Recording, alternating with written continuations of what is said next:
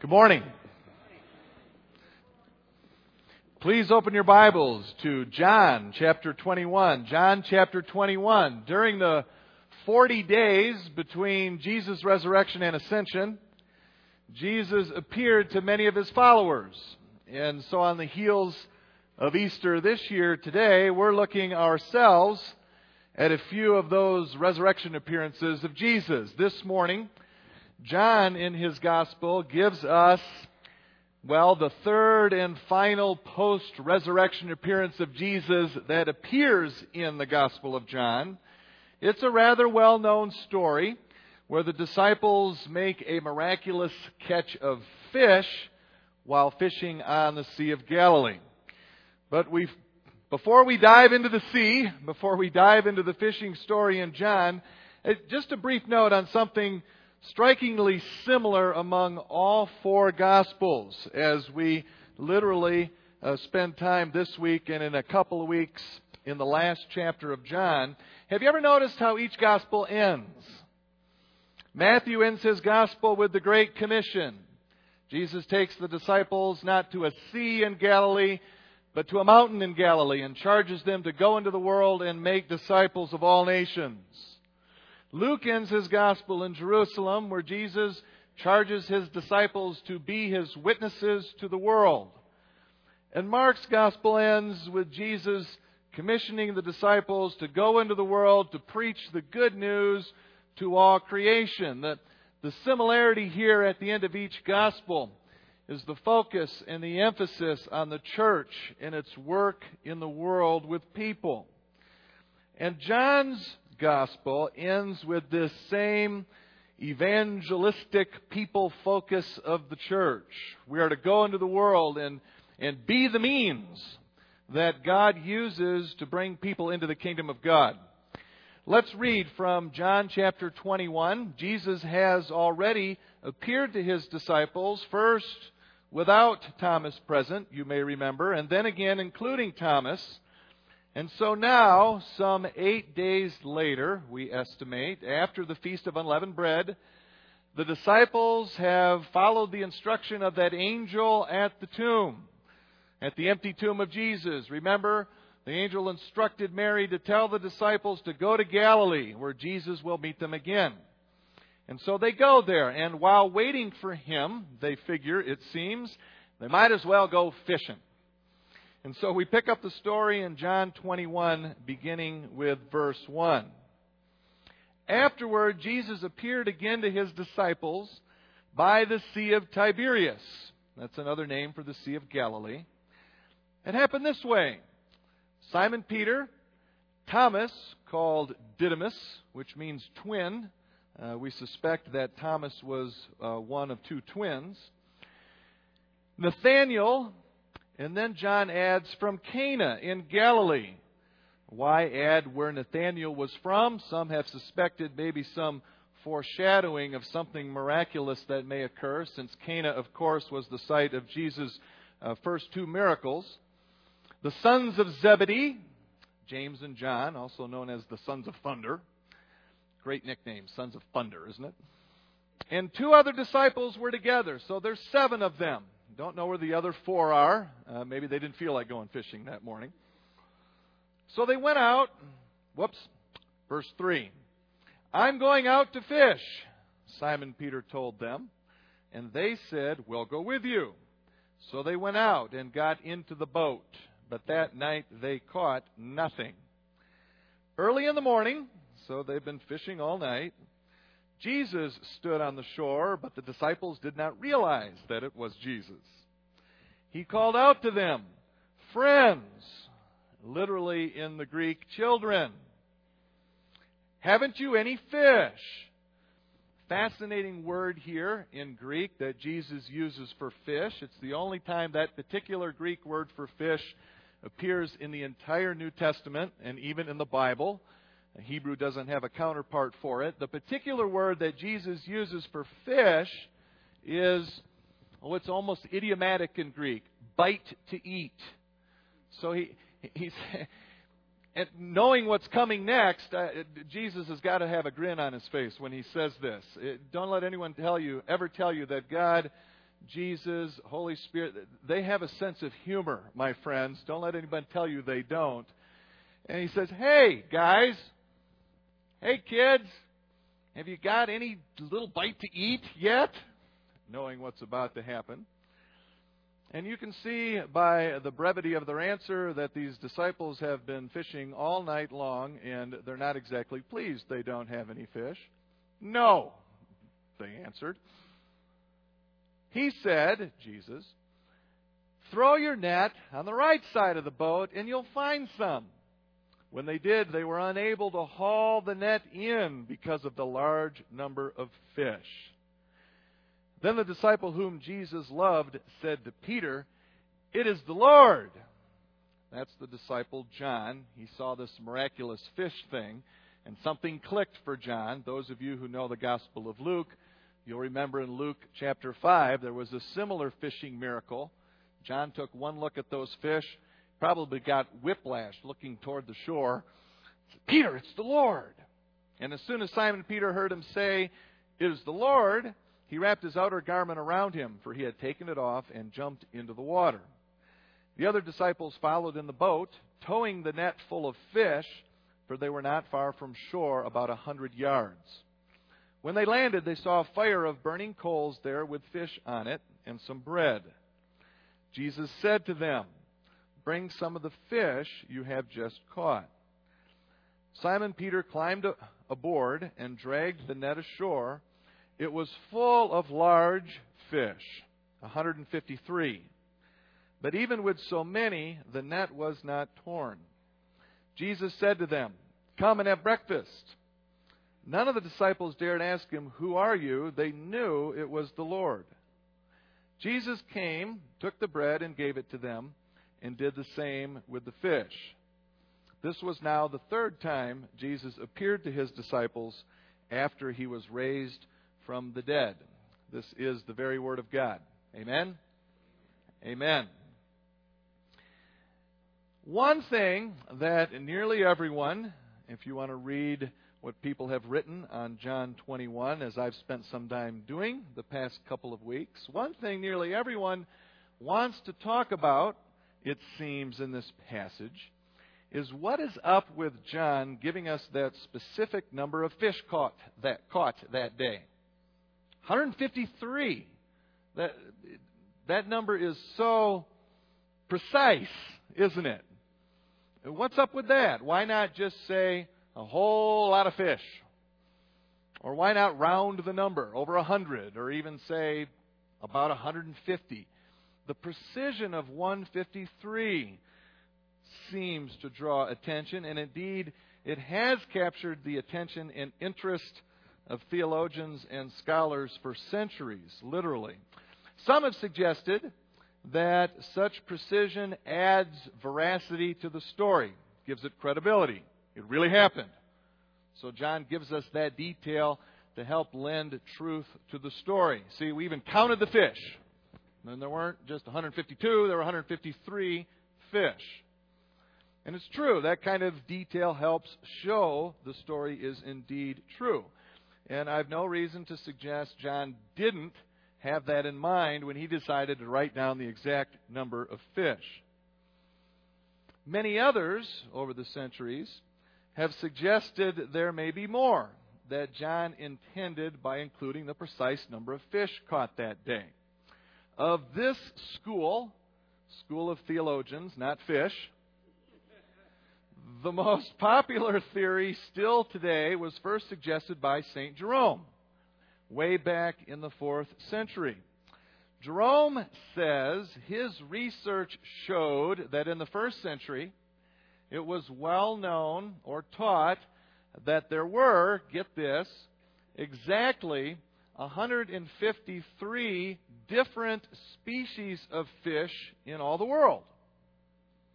And this led Jerome to be the first to suggest that the reason John tells us there was 153 fish caught that day is because John's making the point that the disciples, these fishers of men, were to go to the ends of the earth, to every nation, all people with the gospel. The gospel was now for everyone. And that theory certainly fits, yes, with the rest of Scripture and God's plan to indeed go to the ends of the earth. A possible problem, however, with Jerome's theory is that when we check the source Jerome said he used for this information about 153 species of fish, well, the source doesn't mention it. Now, scholars debate this. Did Jerome have a different copy of the book or scroll from that source? Was he mistaken? Did he somehow get it wrong? We don't know, but it's not in the source he identified for us to verify. What's more, other sources suggest that in the first century, people in fact thought and were taught there were 74 species of fish. So we're not sure about this proposed connection between 153 fish and different nations, peoples of the world. And you know, with this kind of interpretation involving biblical numbers, well, we need to be careful, don't we? It can lead to some pretty precarious conclusions. For example, Origen, a very respected early church father and theologian, he said the 153 stood for the Trinity. And his reason was because 153 is 50 times 3 plus 3. Wow. And not to be outdone, Cyril of Alexandria said 153 stands for 100 pagans, 50 Jews, and the remaining 3 stood for the Trinity. Okay? Now, they could be right. Amen? But maybe there's an equal chance at least they're wrong. And so we should keep that in mind when interpreting numbers in the Bible, especially. And so nothing I'm suggesting or about to suggest to you this morning about what the 153 might mean is necessarily the gospel truth. Okay? Beyond the truth that there were indeed 153 fish, since that's what the Bible says. Okay? Are we clear? Good. I heard a few yeses. So, but, when it comes to guesses, however, there are wild guesses and there are educated guesses. And within the educated guesses camp, there are some educated guesses that may be better than others. For example, here's an educated guess at a possible meaning of John including in such detail 153 that in my own personal opinion is at least on the better end of the educated guess spectrum. See what you think. Scholars of all stripes agree that Jewish writers like John often used something called gematria when using numbers. Say gematria. Gematria is where each letter of a word or a name is given a numerical value. The first letter of whatever alphabet you're using is 1. And then the last letter of whatever alphabet you're using is however many letters there are in the alphabet. So English 1 through 26, Hebrew 1 through 22, and Greek 1 through 24, because that's how many letters are in those respective alphabets. And so the gematria of a word or a name is the sum total of all its letters, numerically. So, for example, the gematria of the name David in Hebrew is 14. And many scholars agree that Matthew, in particular, in his gospel, uses this fact meaningfully in the genealogy and lineage of Jesus. Perhaps the most well-known or infamous suggestion of gematria going on is with the title and name Caesar Nero. I have no doubt many of you have heard of this, which again, in Hebrew, if you add up Caesar Nero, the gematria of Caesar Nero is 666. I'll bet many of you no doubt have heard of that possible connection, at least, with Nero and the number of Antichrist. Well, what might gematria have to do with the 153 in our passage this morning? So glad you asked. In Ezekiel 47, the prophet prophesied. That's what prophets do. They prophesy. We read in Ezekiel that at the end of time, when the Messiah comes, there will be a stream of fish stretching from En-Gedi to a place called En-Eglaim. And it's emphasized in Ezekiel that it will be every kind of fish known to man. Well, take a wild guess at what the Hebrew gematria of En-Eglaim is. Take a wild guess. Yes, it's indeed 153. Just a coincidence? Maybe. But it's also possible that John, who in particular uses Old Testament references all the time, especially in Revelation, same author, it's also possible at least that John caught the prophetic significance of the Messiah on the shore in Galilee that day, and 153 fish the disciples haul out of the sea. Maybe that's why he's sure to tell us exactly that there were exactly 153 fish. I don't suppose we'll know for sure until we can ask John one day, but I wouldn't put it past John to make that connection, to show the fulfillment of that prophecy in Ezekiel, to offer that additional proof that Jesus is indeed Christ and Messiah, a central theme in John. I mean, in Ezekiel you have fish and 153 in a messianic context. And here in our passage this morning you have fish and 153 in a messianic context. And because we can eat fish, perhaps it's at least food for thought. So I'll leave you with that. In any event, that's bad, I know. In any event, there was truly a miraculous catch of fish that day. And perhaps the 153 helps emphasize that Jesus is indeed Messiah. A clear theme in all of John, indeed the Bible. And with a nod to St. Jerome, perhaps 153 also helps emphasize that our commission is to reach and that the gospel is indeed for everyone, all nations. Again, a clear theme in John and indeed all the Bible. Okay, with that very popular topic out of the way, I'd like to turn our focus this morning to something else that John may be trying to emphasize in telling this story. And to help get at that, a few things about first century fishing may prove helpful. In the first century, one method of fishing, and it's the one that the disciples seemed to be using that day in Galilee, is where one or two boats would go out onto the water with something called a trammel net. This net was a long one, maybe 300 feet long. And then it was as wide as the water was deep, so the bottom could rest on the bottom of the sea. And that bottom edge of the net was weighted down with stone or metal so it would sink. And the top edge of that net then was lined with cork, so that top edge would float along on top of the water.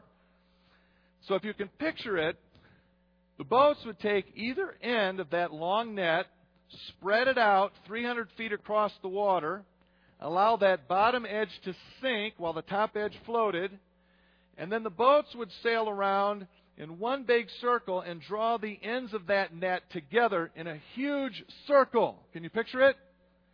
Creating a net wall around a large area of the sea. So the idea was, to narrow your field of fishing. Trap unsuspecting fish inside that big circle of the net. And then the boats, depending on what they wanted to do, depending on the fishermen, they could tighten that circle a bit to their heart's content to concentrate or crowd the fish more inside that circle. Once that was completed, the fishermen would then use another net called a casting net. Be a smaller, circular, handheld net, about 20 feet in diameter. And they would fling this casting net, as the name suggests, they'd cast it over the crowded fish inside the big enclosed circle of the trammel net. Many of you, I'm sure, as I have, I've seen it done. And if thrown right, I've tried to throw one, I never could throw it right. Mine kind of went in a big ball and just landed in the water.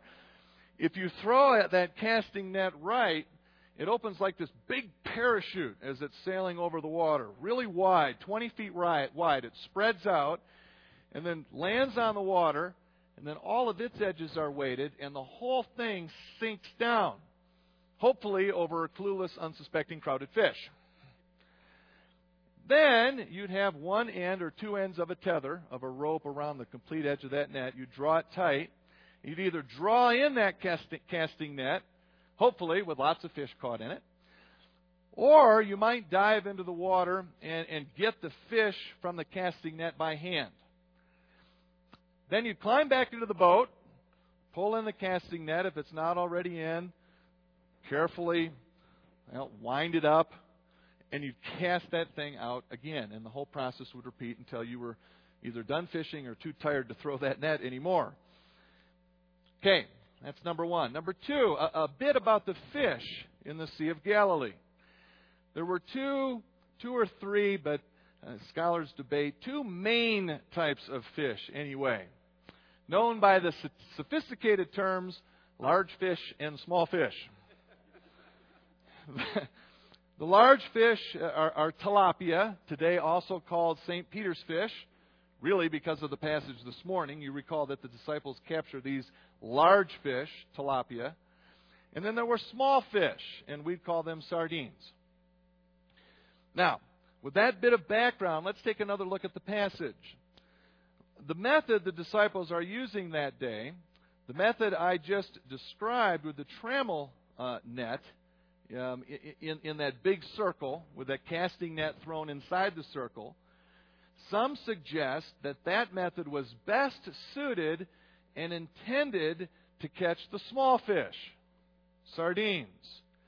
You weren't after the large fish, the tilapia, in that way, because the large fish, they'd easily tear up that more smaller, delicate casting net.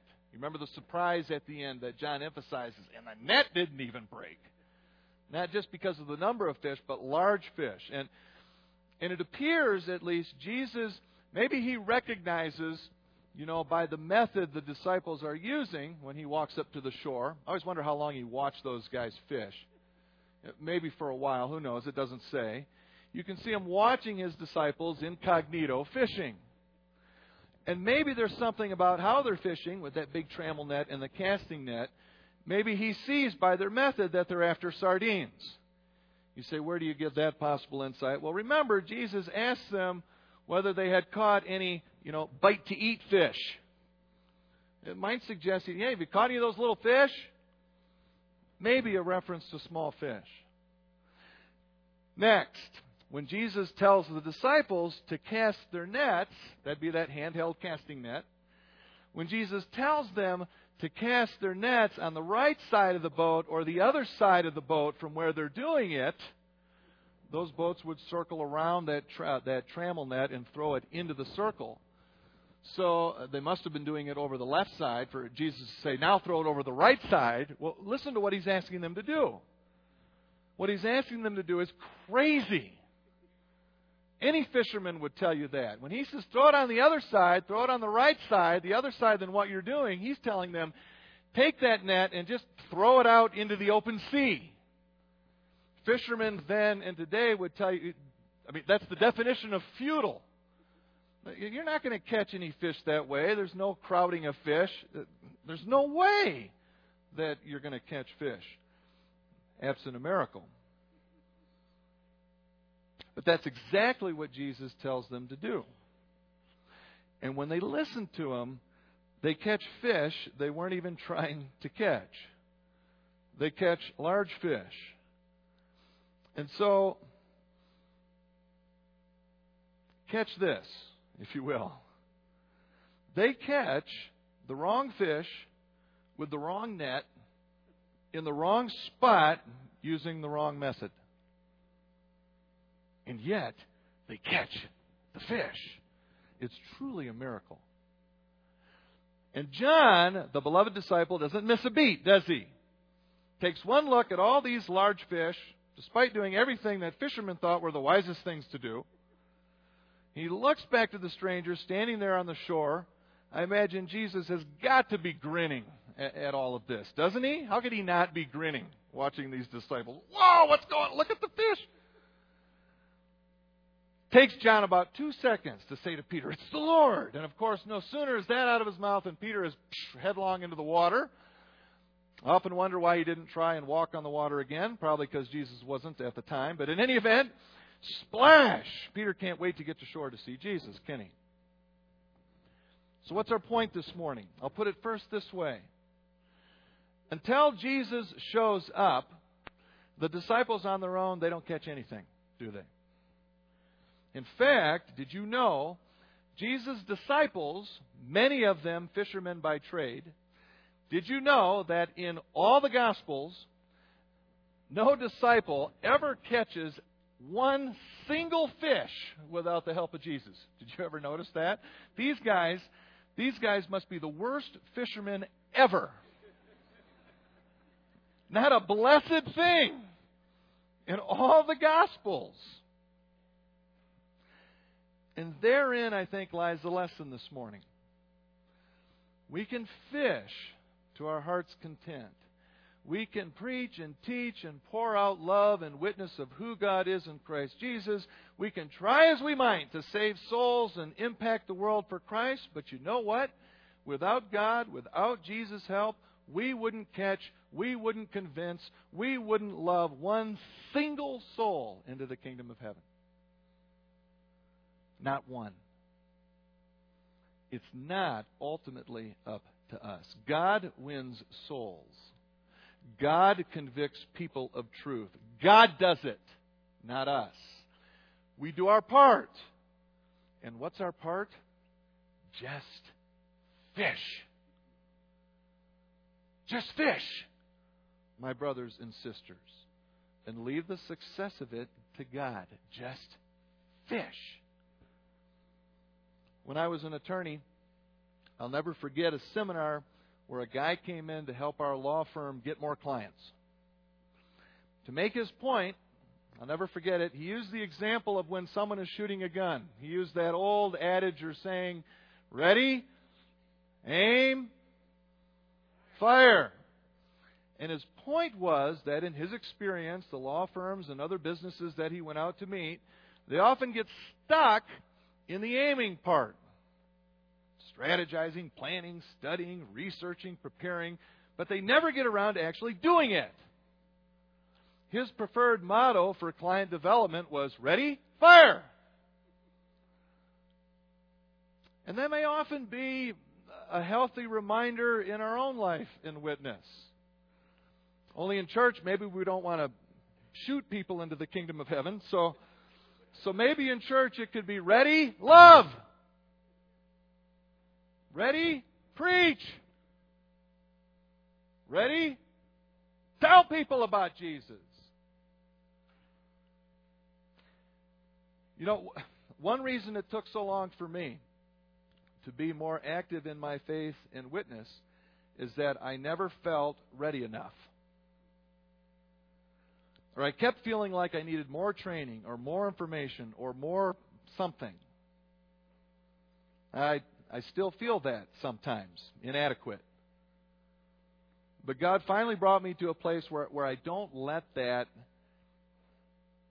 keep Him from using me as much as I used to get in the way, or let that get in the way. And the one thing that helped me become more active in sharing Jesus with people is that I finally got it through my thick, stubborn Dutch head that it ultimately isn't up to me. The success of it was all up to God. And not whether I was really any good. I just had to fish. I know I've shared this with you before, but I can't resist doing it again. It's one of my favorite stories ever. Jonah, the prophet, is in Nineveh. Finally, after trying to run away from his responsibility to reach Nineveh for God. But he's finally there. By way of fish. There's your tie to the passage this morning. And so there Jonah stands in Nineveh. And he gives what's got to be the absolute worst evangelistic sermon of all time. I'll paraphrase his entire message. You look it up sometimes. Jonah says, You're all going to die. And he turns and leaves. Doesn't tell him anything about God or which God or who. He just shows up in the city gate. Doesn't even go in. You're going to die.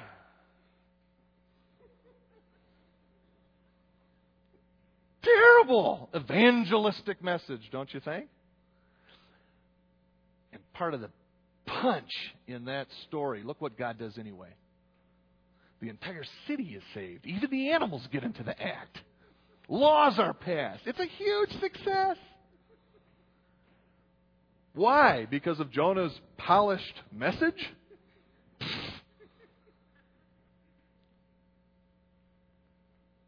Jonah at least fished.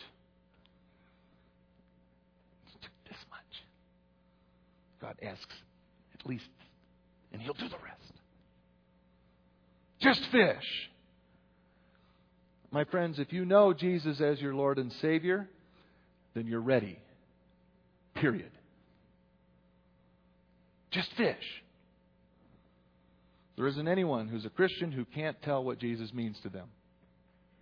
There isn't anyone here who can't be a friend or show love to someone in Jesus' name. Just fish.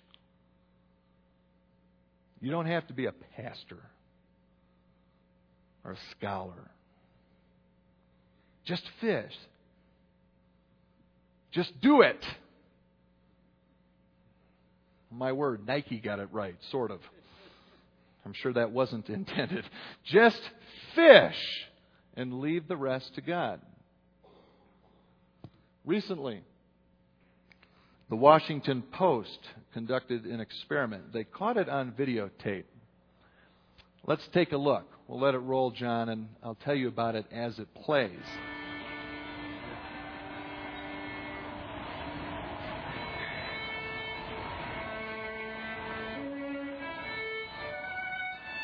That violinist that you see playing on the edge there, he's playing in the entrance to a commuter station in Washington, D.C. What no one knows no one is aware, that violinist is Joshua Bell, a world-renowned virtuoso. Mr. Bell commands as much as $1,000 a minute for his performances. And he's playing on a $3.5 million Stradivarius violin. Now, let me ask you, what jumps out at you from this stunt they pulled? No one notices. Look at him. Bell played. He played for 43 minutes. And 1,097 people passed by. And exactly 7 people stopped to listen for at least 1 minute.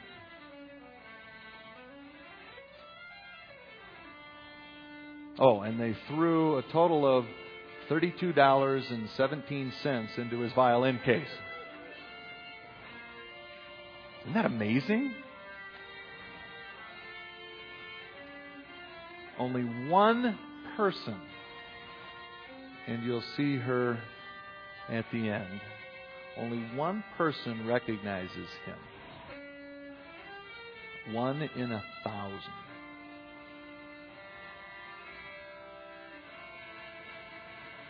This virtuoso, this expert, playing on the best instrument that money can buy. There she is.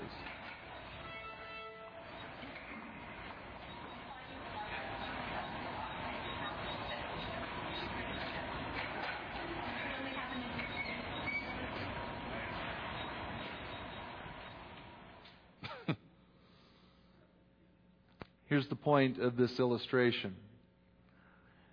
It ain't about you, and it ain't about me.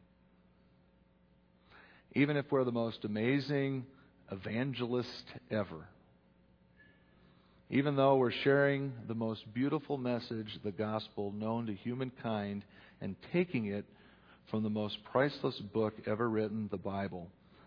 People might not even notice. You ever felt like Joshua Bell? You ever felt like he must have felt that day when you show and tell people about Jesus? Ignored, avoided, of no effect. Like when you preach and no one but George laughs at your lame jokes.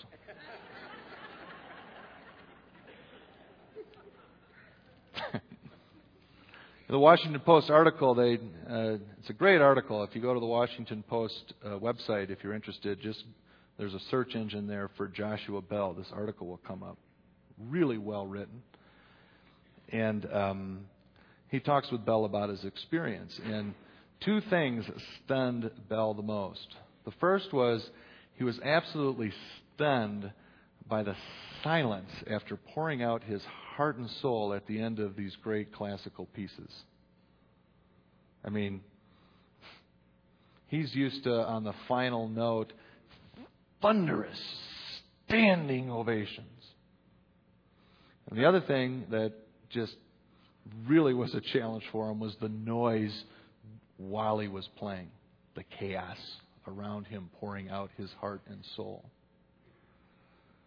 I mean, when he would perform for real in front of packed out audiences, people would suppress coughs and wait for a break in the music before they would even clear their throat. But it didn't stop Bell from pouring his heart out that morning, and it shouldn't stop us from pouring ours out when it comes to showing and telling people about Jesus. Ultimately, it's up to God who will truly hear and respond to Him through us. It's not up to us. And P.S., just because very few were reached that day, does it mean there was anything wrong with Joshua Bell? No, he's the best. Does it mean there was anything wrong with his violin? Nope. It's the best. How about when no one seems to truly hear our witness? Does it necessarily mean there's something wrong with us or our method, necessarily? Or does it mean there's anything wrong with the message? We need to value add to the Bible. Compromise it. Because it's not working. Something wrong with the Bible? Necessarily? Not ever. No, the Bible's the best. We can't always measure our success only by the number of people that are immediately impacted, can we? Sometimes it takes time, and sometimes we don't even get to see that. We just need to fish. Doesn't necessarily mean we should change our method or our message, because it's all up to God. We just need to play. We just need to fish. We just need to love and tell about Jesus. And sure, we should study, gain more knowledge, learn from experience, use our brains. Okay, I get all that, and it's important. But please, as we're doing that, fish with whatever hook, line, and sinker God has given you. I loved what Steve said earlier. Whether carpenter or teacher or whatever it is, you're all gifted. You're all made in the image of God. Fish with that, will you? We dare not get stuck aiming, get stuck in preparation mode. We need to get around to, as often as we can, the fishing. And if you've got Jesus, you're ready to fish. Just fish. And trust God with the rest. And oh, the freedom in this, my friends. The peace. No pressure, because it's up to God. Just fish. The disciples just needed to throw that net. And they couldn't keep all the fish in the world out of it, even if they had tried. Just fish. Trust God with the results. Just fish. And one day, guaranteed, you'll hear the Father say to you, "Well done, good and faithful servant." Nice fishing. That's a paraphrase. Let's pray.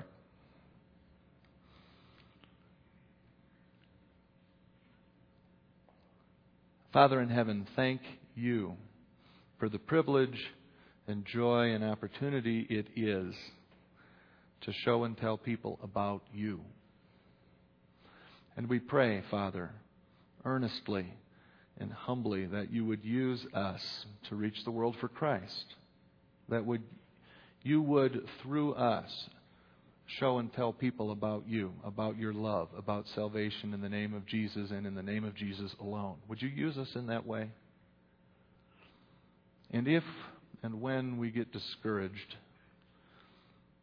would you remind us to look to and lean on all the more harder on you, and help us to humbly recognize that ultimately, Father, it's all up to you, and give us the courage and the strength and the stamina and the perseverance and the love to just keep on fishing. In Jesus' name. Would you all stand, please, and we'll close with God's benediction. This one from the Gospel of chapter Luke, that other fishing story that I mentioned to you. In context, in that story specifically, the disciples are feeling they're not up to the task of following Jesus. And Jesus encourages them with these words. May they encourage us today as well. Jesus said, "Don't be afraid. From now on, you will catch men." So they pulled their boats up on shore, left everything, and followed Him. In the name of the Messiah, may that be said of us as well. And all God's people said, Amen. Have a great week. God bless you all.